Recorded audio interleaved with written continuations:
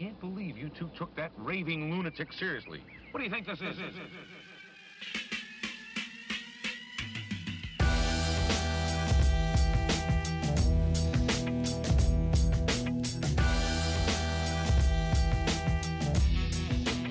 Thank you for being on the podcast. Of course, thank you for asking me. Very excited. I would guess you seem to be a busy person. Yes. A lot of things Yes. being juggled, and Yes. we'll get into a bit of it. But just I want to introduce Onyx. Is it Èspri? Èspri. I would never know that.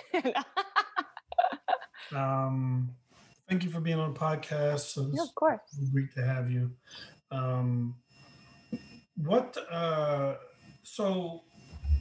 I kind of sometimes when I get on these podcasts, one of the things I want to know the most is where you came from, where this all began for you in a sense. So let's start from the beginning. Where are you originally from? I'm from Jersey, the suburbs of New Jersey. Where in Jersey? Bridgewater? No, you're from I'm Bridgewater. I'm from Newark. So Oh, snap. Okay. I'm a Jersey person. Hey. Did you grew up in Jersey mostly? Yes, but my junior year of high school, my family moved to Georgia, the suburbs of Georgia. Yeah. And I stayed down there. I went to school down there at Spelman College, and then graduated, moved to New York. And while you're at Spelman, is this where you started formula? So what was your major in Spelman? My major was drama and creative writing. Oh, so you knew then where you were headed. I've known that I'm doing something in the industry since I was 3 years old. I grew up doing musical theater. Mm-hmm. And I would just write for fun. I wrote a lot of short stories, filled up notebooks with poems and short stories. And it was just something just to calm me or just get feelings out. And I just thought it was really fun just to write. But it wasn't until I got to college that my dad was like, you could do writing as a career, right? Wait.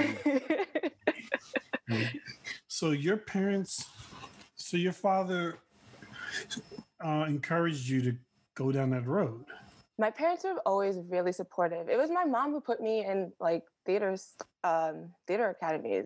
So I was obsessed growing up with Disney, and I would memorize the words and the lyrics and just perform it in my living room. And I remember there's this time when I really loved Snow White. And I don't know if you remember the movie, but there's a moment when Snow White is being chased in the woods and she sees all these eyes staring back at her and she's freaking out and it's so dramatic. She's like, and that was my favorite scene to act out because you just get to be ridiculous. And I remember doing that and looking up, and my mom is standing in the doorway just looking at me like my child is so weird. Okay. And the next thing you know, I'm in acting classes and dance classes. I just never left. Cool. Yeah. Were your parents in that medium? No, my dad is finance. My dad. Wow, you can we switch parents? Because I feel like so when I don't know if this is like a generational thing, but like when I was growing up, anyone who wanted to get into film or acting or even art, like your parents were like, yeah, okay, good luck with that one. You're going to business school or becoming a doctor or a lawyer. It's so great that your parents were so supportive. Like my mom was supportive, but my father was paying the bills, so I had to do what he wanted to do. You know what I'm saying? Yeah. But a lot of people don't get to, I know. And I didn't realize that I was blessed in that way until I was speaking to some of my classmates at school at Spelman when they would they would be in a drama major, but then they would also be a biology major or things like that. Or one of them snuck being a drama major and lied to her family. Like, so I didn't realize how blessed I was. But my folks, their whole thing was always just, if you show that you are dedicated and that this is your passion, then we'll support you. But you can't just, half-ass anything, Right. Wow, that's amazing. So was, I know, you, who were some of the people you were kind of looking towards for inspiration, for, for like who were some of the people you thought, yeah, that's what I want to do that. It was funny. I didn't have one of those. So, yeah, so I grew up very whitewashed. White neighborhood, white schools, white friends. I know and so my mindset was just, because I was in theater at such a young age, I experienced racism really quickly. And my earliest memory of racism was our school was putting on the production of Annie. And by this point, I was in 5th grade. And by 5th grade, I was already getting private singing lessons, dance class, acting class, outside of school every other day, And so when I auditioned for Annie, it was between me and a little white girl, and she ended up getting the part. And when I was upset, and my mom was like, just ask the director, like, why you didn't get him, so you can just work on, be better next time. So I asked my director this, and she said, oh, your audition was fantastic, you're great. It's just you don't look like Annie. She said this? Really? I was 8 years old, and I'm sure she didn't expect that this would totally affect this 8-year-old child, but that stuck with me because she wasn't the first she wasn't the last director to say that to me, right? But yeah, that killed me. It was just like, I knew I wanted to perform, and what's stopping me from getting these lead roles isn't something that I can just get better at. It's something I can't even change. Right. So that whole aspect, it made me just not like the color of my skin. So I struggled with a lot of like self-esteem. So I had no one, and then you turn on the TV and I didn't really see myself there either. So there wasn't anyone I could just be like, I want to be like that. I just never saw myself. I just knew that I really liked to perform. That's true. Like, I also so my family, my mom moved around a lot, and we lived in, even though I'm from Newark, we spent a lot of more time in like more predominantly white neighborhoods. I even lived in Massachusetts for a while, which is a whole other experience. Yeah, sure. Even as a 5th grader. But yeah, I mean, it's got to be a complete shock to a child or a teenager because I'm just thinking back to that point in time in my life. I didn't really think of color. Like I wanted to do this, I wanted to do that, not because I'm a black kid and that's, I wanted to, I wasn't trying to create some, set some precedent or anything. I just wanted to do it because I thought it was cool. Right. And then the world throws this cold water in your face. Yep. And you just like, wait, what? And at that point is where you realize you start to realize through no fault of your own that you're different, even though you're not different. Right. Yep. And that's a crazy time to have to. It's really like it's a weird thing to have to go through and not really know you're going through it. Yep. Yes, exactly. Because it wasn't until going to Spelman that I had the knowledge, I guess, to just reflect on my childhood and be like, wow, that was racist. Yeah. And that really messed me up. Like, cause it's funny because, there's that racism that people will put at you in such a way that it's almost just like matter of fact and almost like, oh, you understand, right? You understand what I'm saying. I'm like, right. and until you get to college, and I think college is the place where it really starts to click in. Until you go to college, regardless of whether you've gone to an HBCU or a like a predominantly white school, you come to a realization when you get there and you meet with a group of people who are just like you, and you compare notes. Yeah. And you compare experiences, and you go, shoot, I'm not the only person this is happening to. Yep. This is racism. Damn, that's racism. Yeah. It's crazy. Like, it just opens your mind. Like, you should have saw how I came back home after break freshman year. I was like, did you know, walking up to my parents, like, did you know that the world is racist? Yeah, like they're like, yes.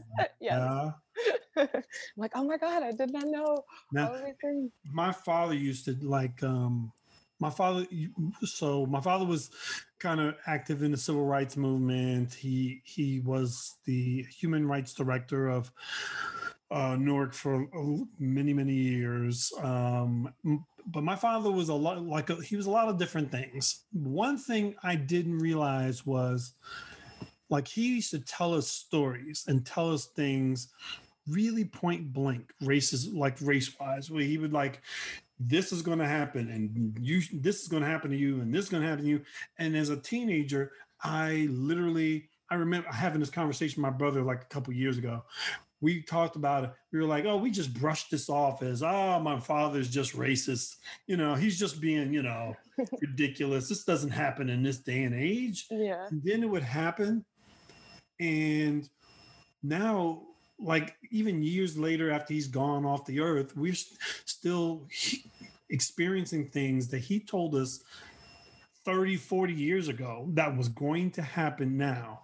And it's just, now we call our father Negrodamus, because he just, we like, either he knew, like he was, some prognosticator, or the things that he went through during the civil rights movement weren't things that were just isolated to the 60s and 70s, right?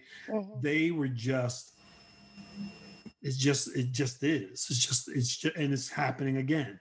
Yeah. And it's crazy that I never thought that I would live to see the return of such blatant disregard for human decency. Yeah. On many levels, but most certainly on a race level. Yeah. It's, today makes me really sad, but I'm also like not surprised, I guess, so it's wild. So when you got, so at Spelman, you started down the road, and like, so what was the first, so like, did you have a specific thing that you wanted to accomplish? Did you want to become the best screenwriter or filmmaker, director, producer?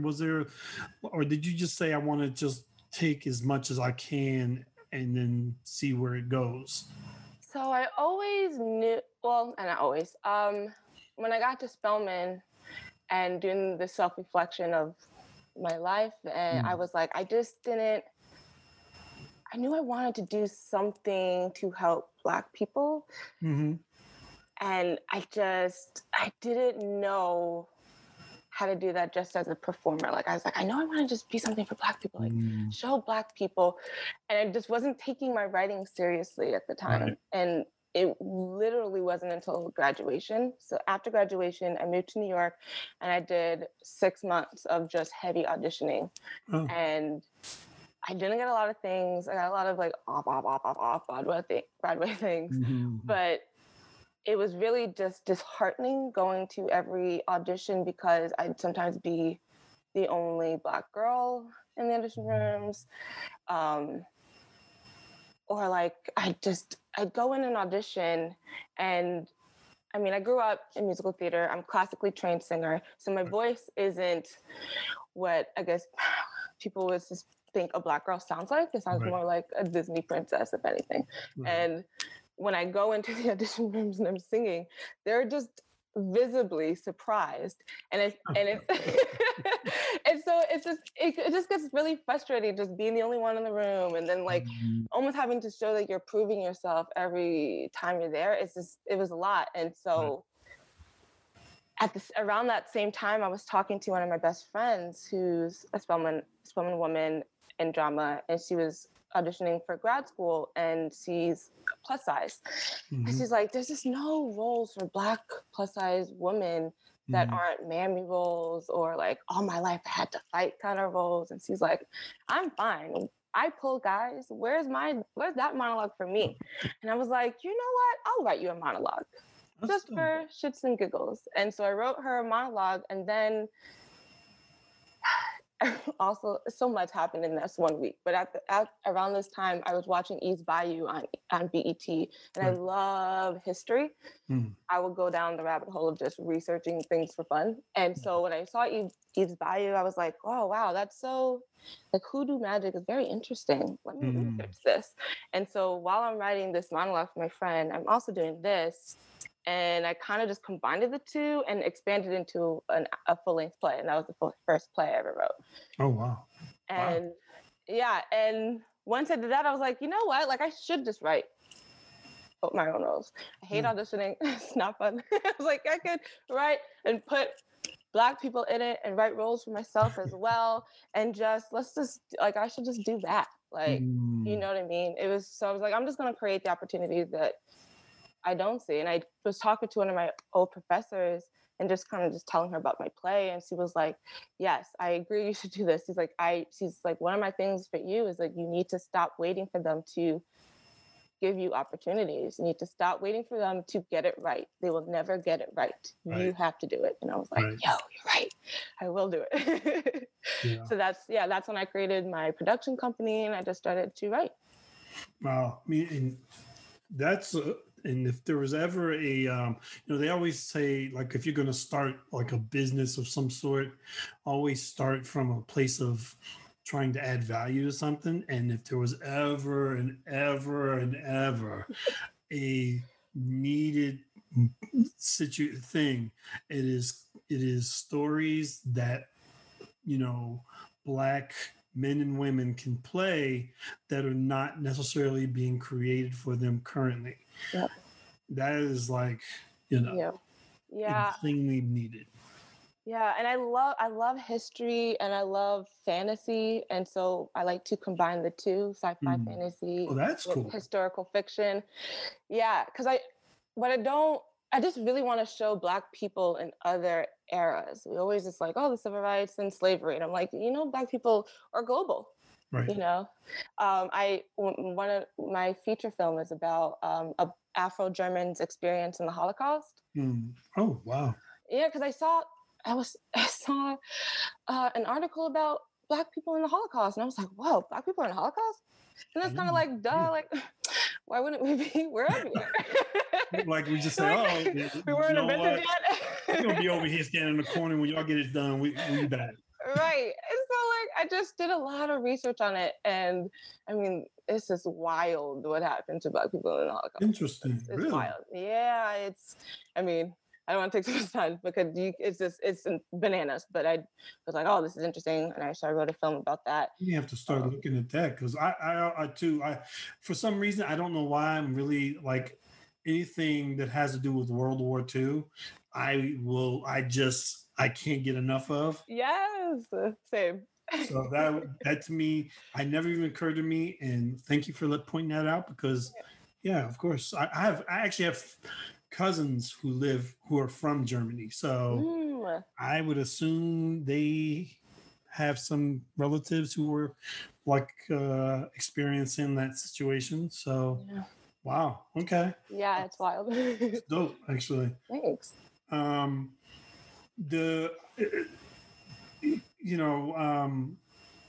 when you get out of school, you had this idea to help.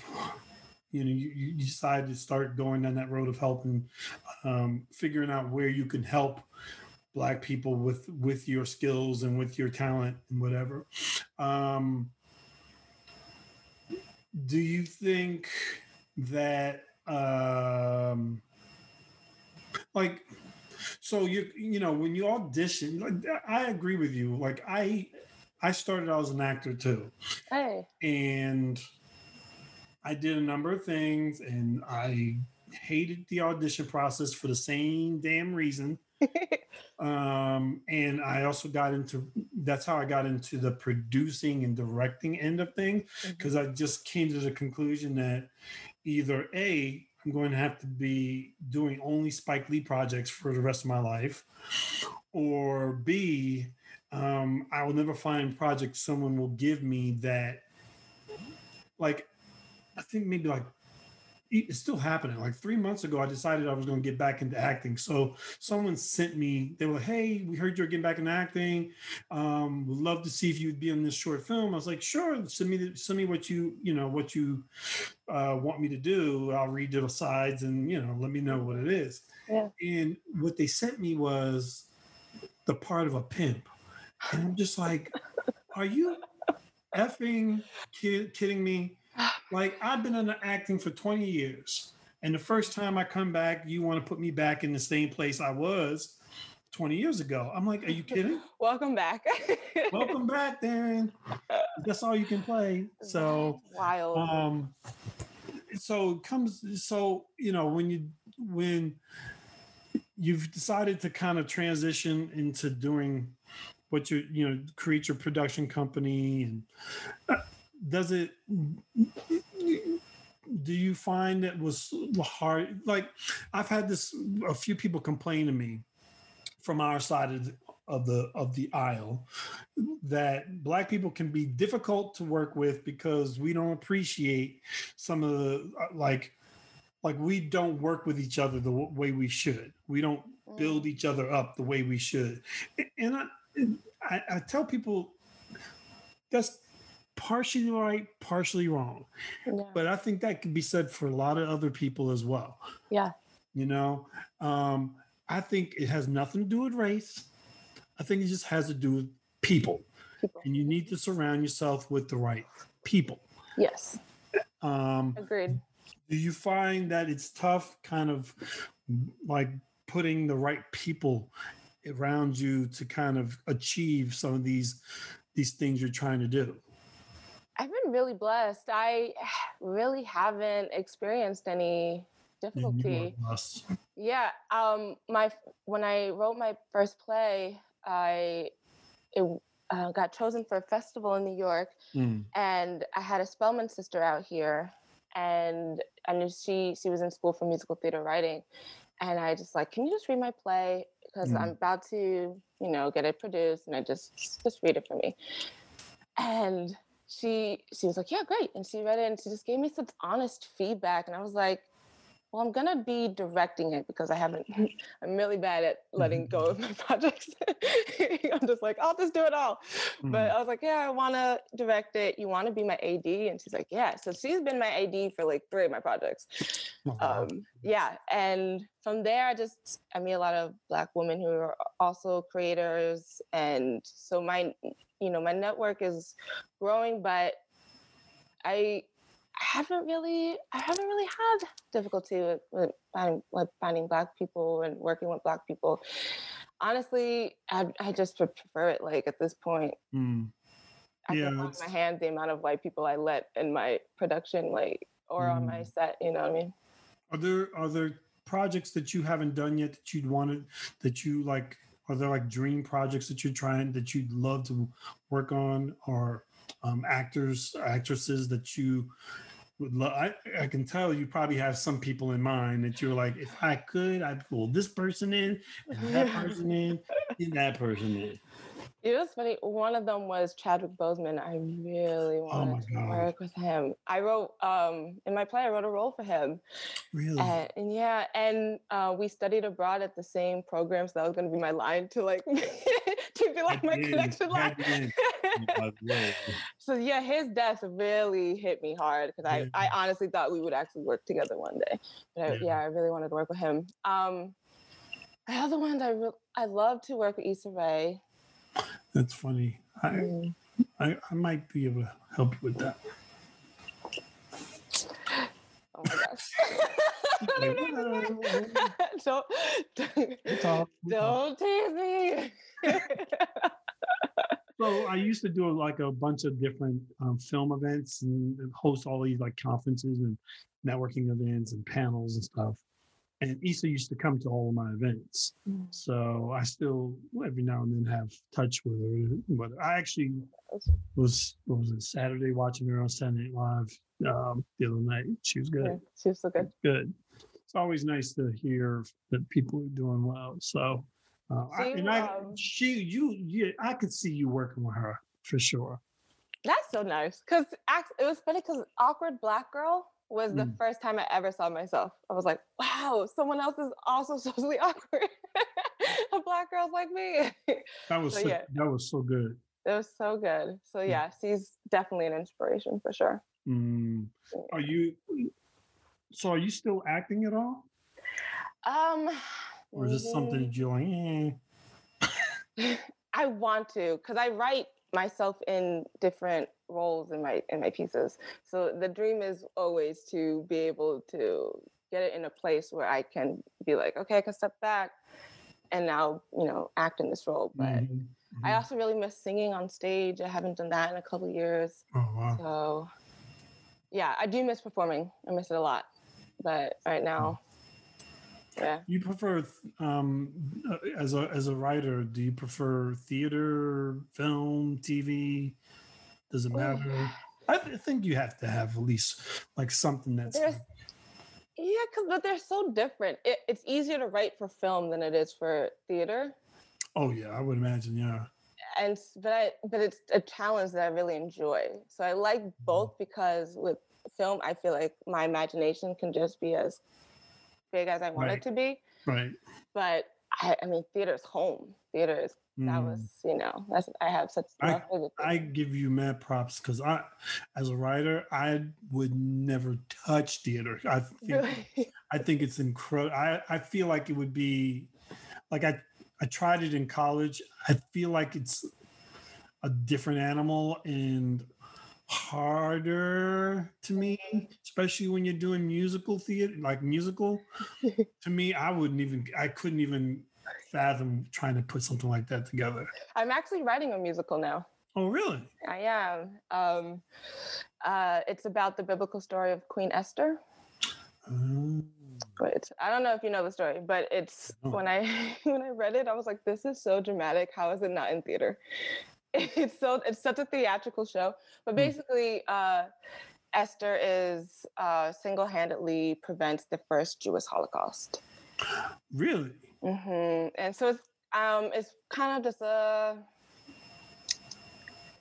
woman empowerment, kick-ass kind of thing, where it's like, you're seeing her come from this peasant who's being forced into being queen and then forced to kind of save her people. And so you see that journey of growth and empowerment. So, yeah. That's seems like a story that should be known. Yes. Weird, right? Yes. Huh. I had a question for you. Have you heard recently about the story, the plans to do a new Cleopatra movie? And you know where I'm going with this, right? The casting of said movie. What are your thoughts about? Like, because I know what my thoughts are, and so I like Wonder Woman, but I'm also a little okay. So historically wise, Cleopatra actually was not black. She was Greece. Right. She's from Greece. So she's not African. She's not pale. A lot of people think that. So weird. She's not pale, but she's black. Yeah, she's not. Yeah, exactly. She's whatever that people were in that region at the time. Right, like she was in Egypt, so there is the African sun to give her a little tan, but she wasn't of African heritage, that blood, things like that. So I'm a little like, I understand because people do think that Cleopatra was black because she was ruler of Egypt. So I understand that people are confused. but It's in the history books. They can learn pretty easily. yes, a simple Google search would show this. Yeah.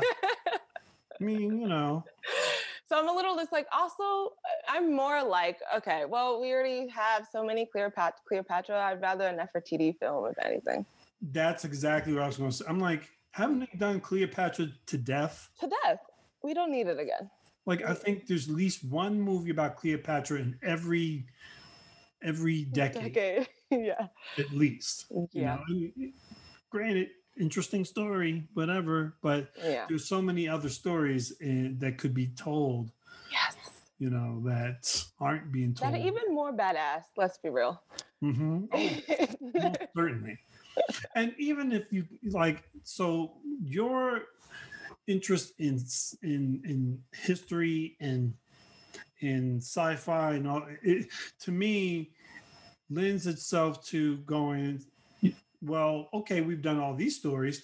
Let's start combining the two genres and create some different stories. That's when I think things are really interesting. Yeah. What was the Netflix TV show? Was it a show or TV movie? About the kids who, the black kids who go back in time to prevent their friend from being shot, and I know it's when you talk. I forget the name of this show, but it was so good. It was like I'd never seen a black sci-fi movie about time travel. Mm-hmm. I mean, it's very rare to see one. Yeah. And I always think, okay, can we do some more of those things? That'd be kind of cool. Yeah. Or, I feel like because the idea of a police brutality kind of film isn't new, but I think that's such a great creative element to add to it. So yeah. I mean, it just lends yourself to doing some interesting stuff with the story. Like why has no one ever done a story where someone jumps back to the 60s during the height of the civil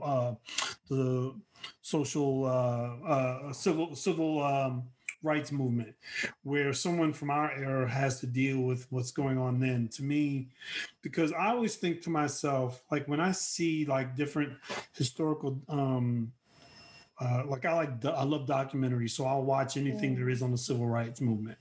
And I always think to myself, wow, what would I do if I was back then? Like, how would I react to that? Like, how would I, and I feel like we don't explore that possibility enough. Because I feel like we also just don't teach it well enough. Well, there's that too. That's why you have people like, I'm not my ancestor. And you're like, your ancestors kicked a lot of butt. So I don't know what you're talking about. I don't think you can get with your ancestors. Right. So, You're right. You are not your ancestor. You're not. But, but yeah, no, that's right.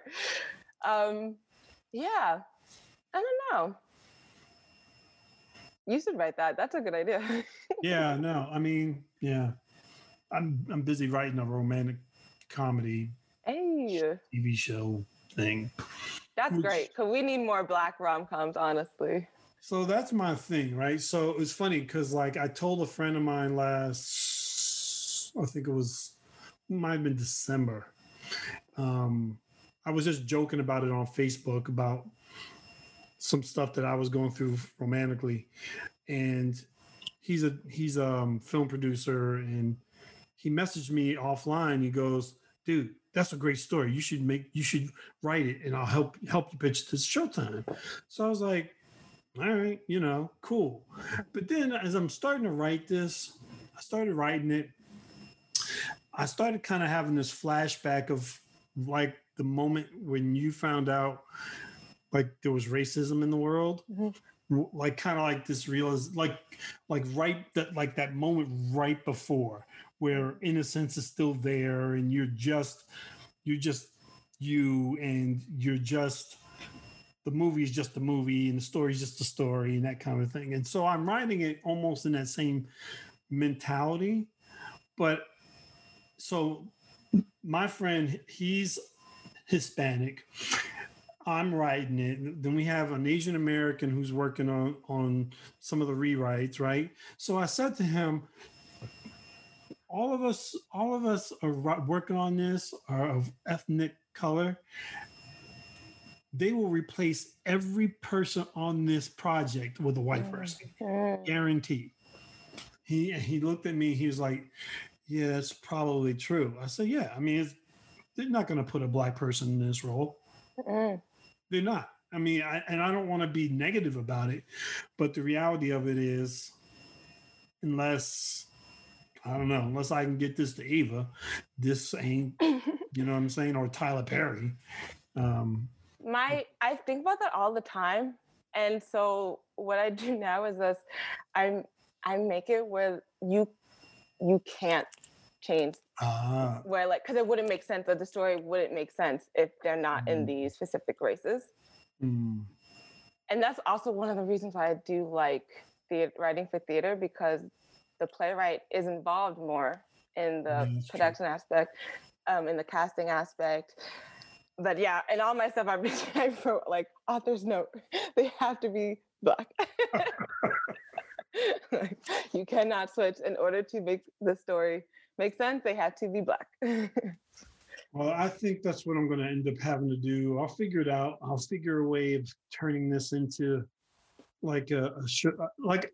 Be honest, I'd like to not think about it in the sense that I'd like to have faith in this that once I write it, um, that it just people see it for what it is and say, well, this black, well, this black guy wrote it, and maybe we should try to cast it from that standpoint, but Yeah. we'll I think, see. yeah, with the messaging behind it, it's like I wrote it for XYZ and it's for the Right. black experience, and like it's kind of What we need to do is we need, like, so I always wondered this, and I don't know if, like, maybe they're starting to do it more, but BET to me seems to be like, I don't understand why, you know what I'm about to say, don't you? Yeah.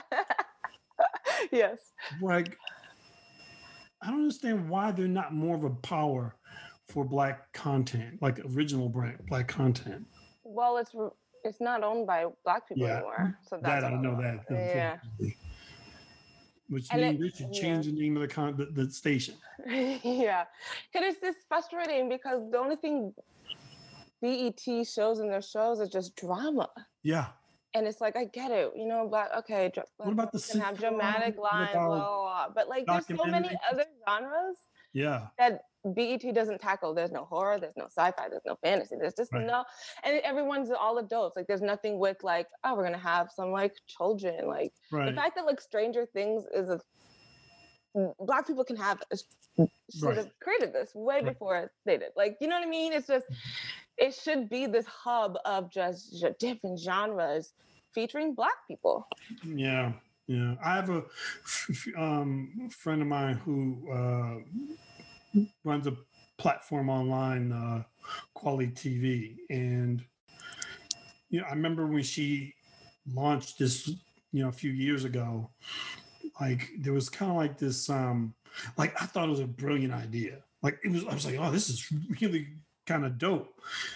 And it took a while for it to like start building traction, but and then now suddenly you're starting to see, which is great, a lot of these online platforms that are specifically gauged toward black content, even African content. Like you have a few different just African platforms, which I think is cool.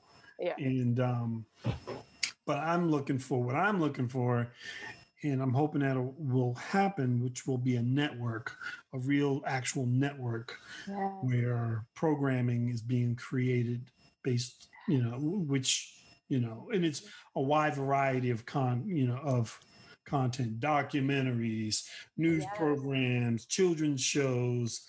Yes. You know what I'm saying? All of it. Yes, absolutely. Definitely needed. Need to call Byron Allen and tell him to stop buying the Weather Channel and get it in gear. No, for real. Yes. So what's next? Like, what are you working on currently? So, a couple of things. So, starting like 4 years ago, my sister and I run a podcast called You Had Me at Black. Oh, really? Mhm. It's a storytelling podcast where we bring on Black people to tell true life stories as a way to reclaim the Black narrative. And now that's what the initial thing was, just a podcast. But now in these 4 years, it has expanded into almost like a media company. We also create content for other organizations, and we throw live storytelling events. We have our first virtual live storytelling event coming up on Black Friday, and we're about to launch our 5th season. That's so dope. Yeah, and that's dope. Thank you. And for BAM Productions, I just finished, during COVID, I finished my fundraising for my short film called Unapologetic. So I'm in pre-production with that, and because of COVID, it's been pushed to 2021. But it's about a story of a little Black girl learning to love her dark skin. That's nice. Yes. So, and this is going to be a short film? Mm-hmm. Are you shooting? You're not going to, well, with COVID, you probably be waiting until... We're shooting for winter 2021 to start filming, but we've had the cast, we have the crew, everything's ready, we have the funds, and then COVID hit, and it was like, So, but everyone's still on board. We're just pushing it. We just have to push production back, but yeah, I'm super excited. My cast is incredibly talented. So very, very excited. Are you going to have you done, or are you going to do a feature at any point? I would love to. I mean, the Holocaust one was a feature, so that's and I was just kind of sitting there. I don't know how to, because it is a period piece. The budget would be really big to put that on, but I would love to do a feature one day.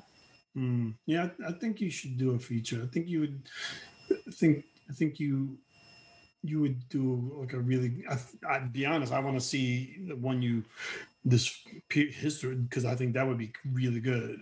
Thanks. I think you should definitely do a feature. Yeah. If you're doing like these theater pieces that are for me, like I said, I feel like they're much harder. I think you could crush a feature easily. Yeah. I definitely want to. Yeah, I have a lot of ideas. Yeah. Yeah. And your podcast, is it like a regularly skit? Like, where can people listen to it? Or yeah, so right now we're in between seasons, but you can totally catch up on all other seasons wherever you get your podcast. So. Where did you get the idea for something like that? My sister came to me. So she got the idea because she knew she just wanted to help the Black community, show the Black community, and she was just really frustrated with how Black people are portrayed in the media. It was around like Trayvon Martin, and she was just really frustrated. And she was speaking to a friend of hers. She's just like, I know I just want to help Black people, and I'm just really frustrated. And her friend was like, yeah, you had me at Black. And my sister's like, that should be the name of something. I'm gonna hold on to that. And years passed, and I guess I don't know how she came up with the idea for a podcast, but she hit me up and she's like, want to do a podcast with me? And I was like, sure. What's a podcast? And so I'm in charge of editing, and now we have a small team of awesome producers. But when we first started off, it was just me and her, and and it just grew from there. And I had to just teach myself how to edit audio. So watching YouTube videos.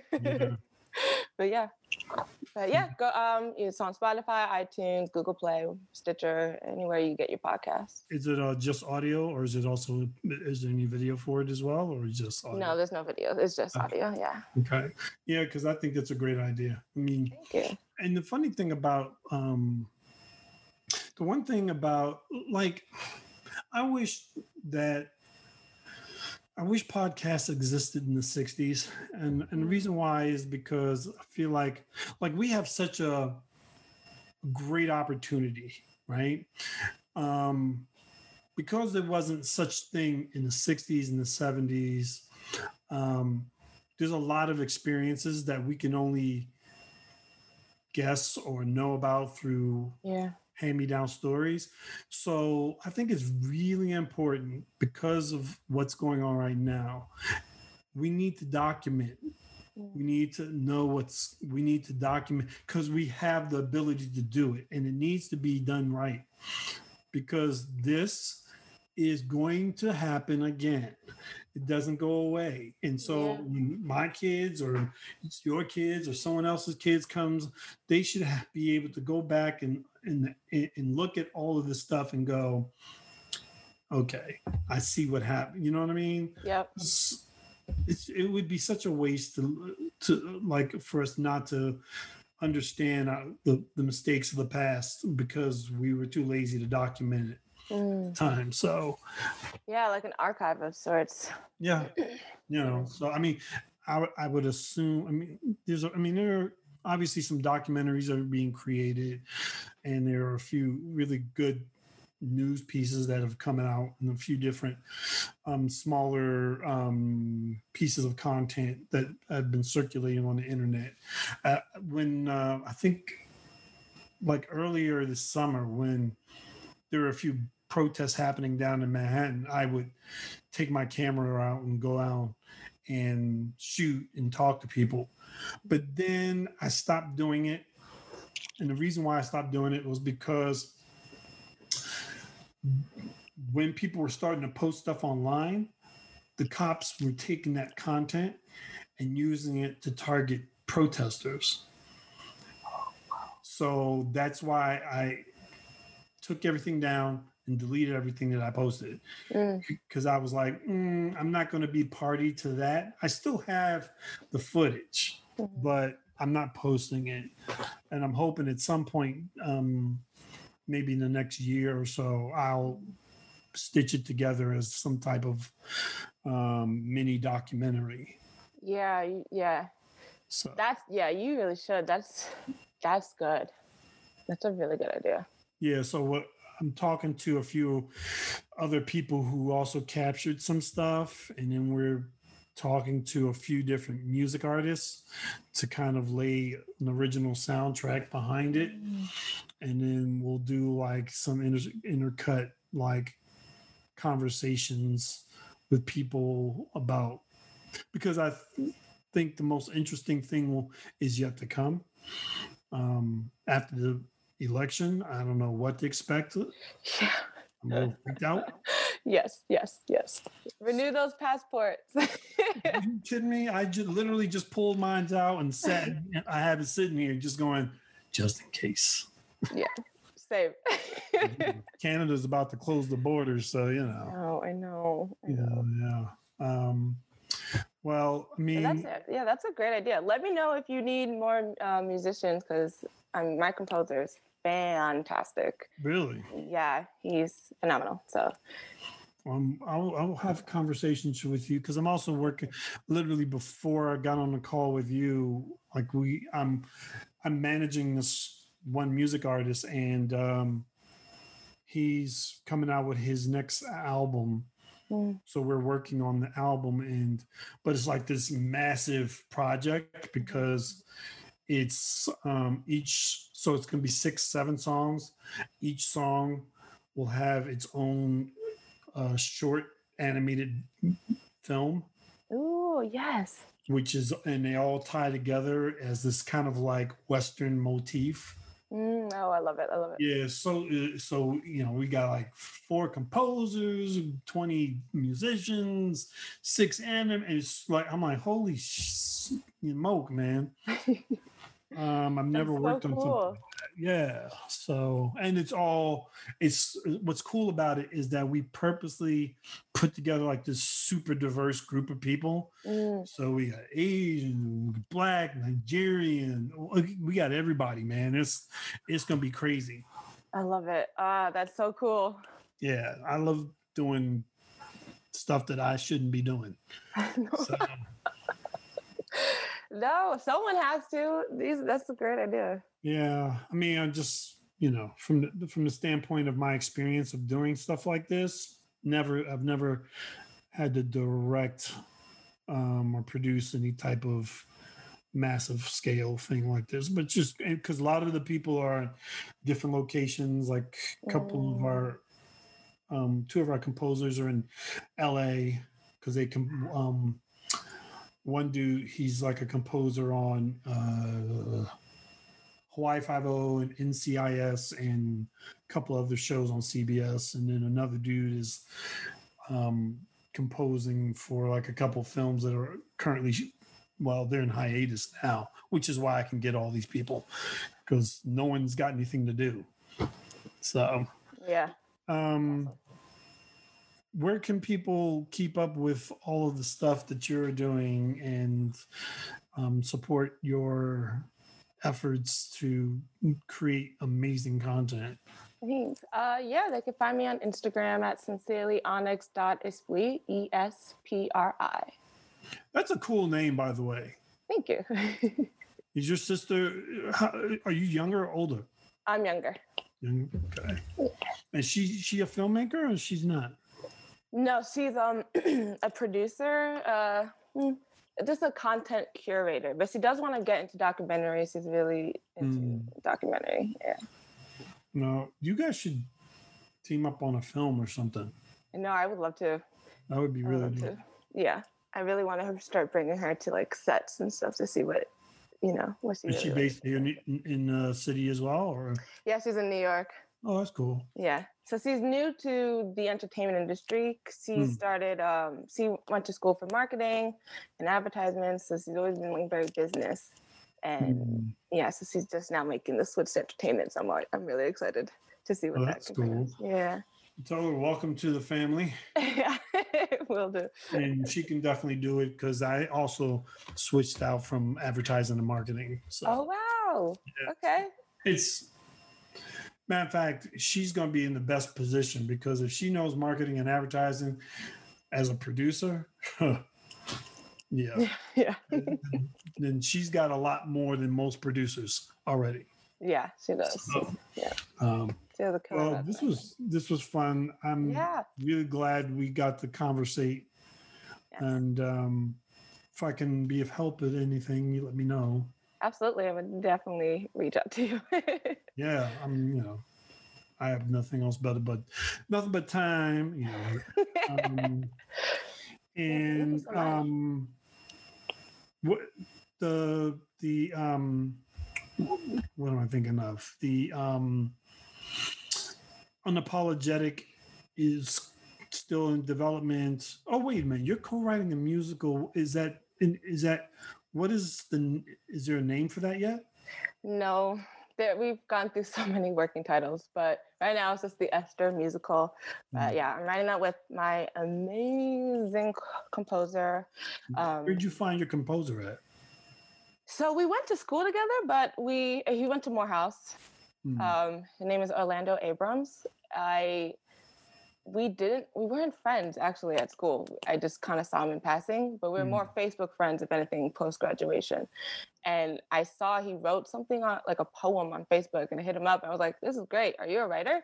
And we just started. He's like, "Actually, I'm a musician. I'm trying to get back into music." And blah, blah, blah. And I'm like, "You're a musician? Do you compose?" I need a composer. And he was like, "I actually do compose." I'm like, "Great. You want to compose my musical?" And he's like, sure.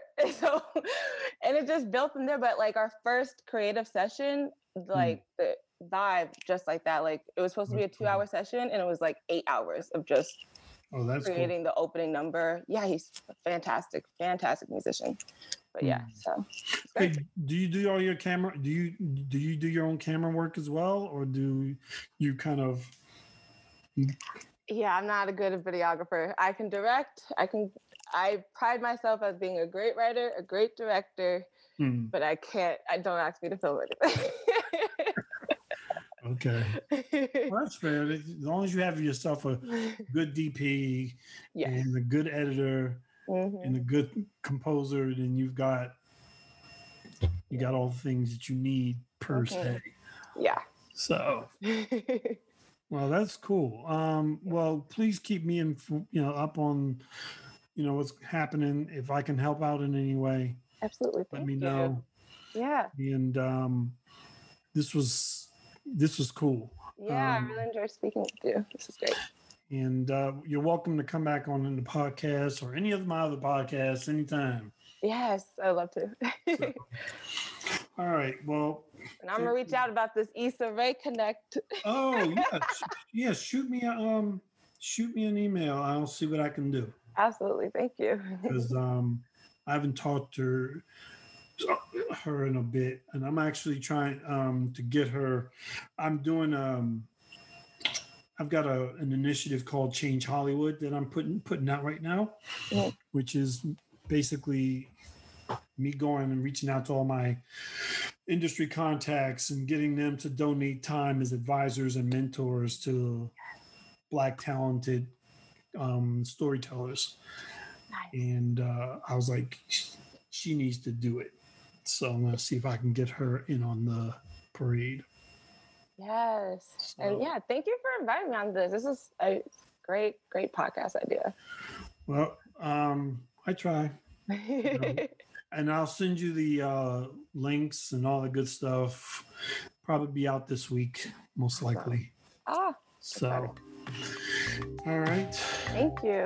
Well, thank you for being on the podcast. Absolutely. It was fun. I'll talk to you soon. Bye. Bye.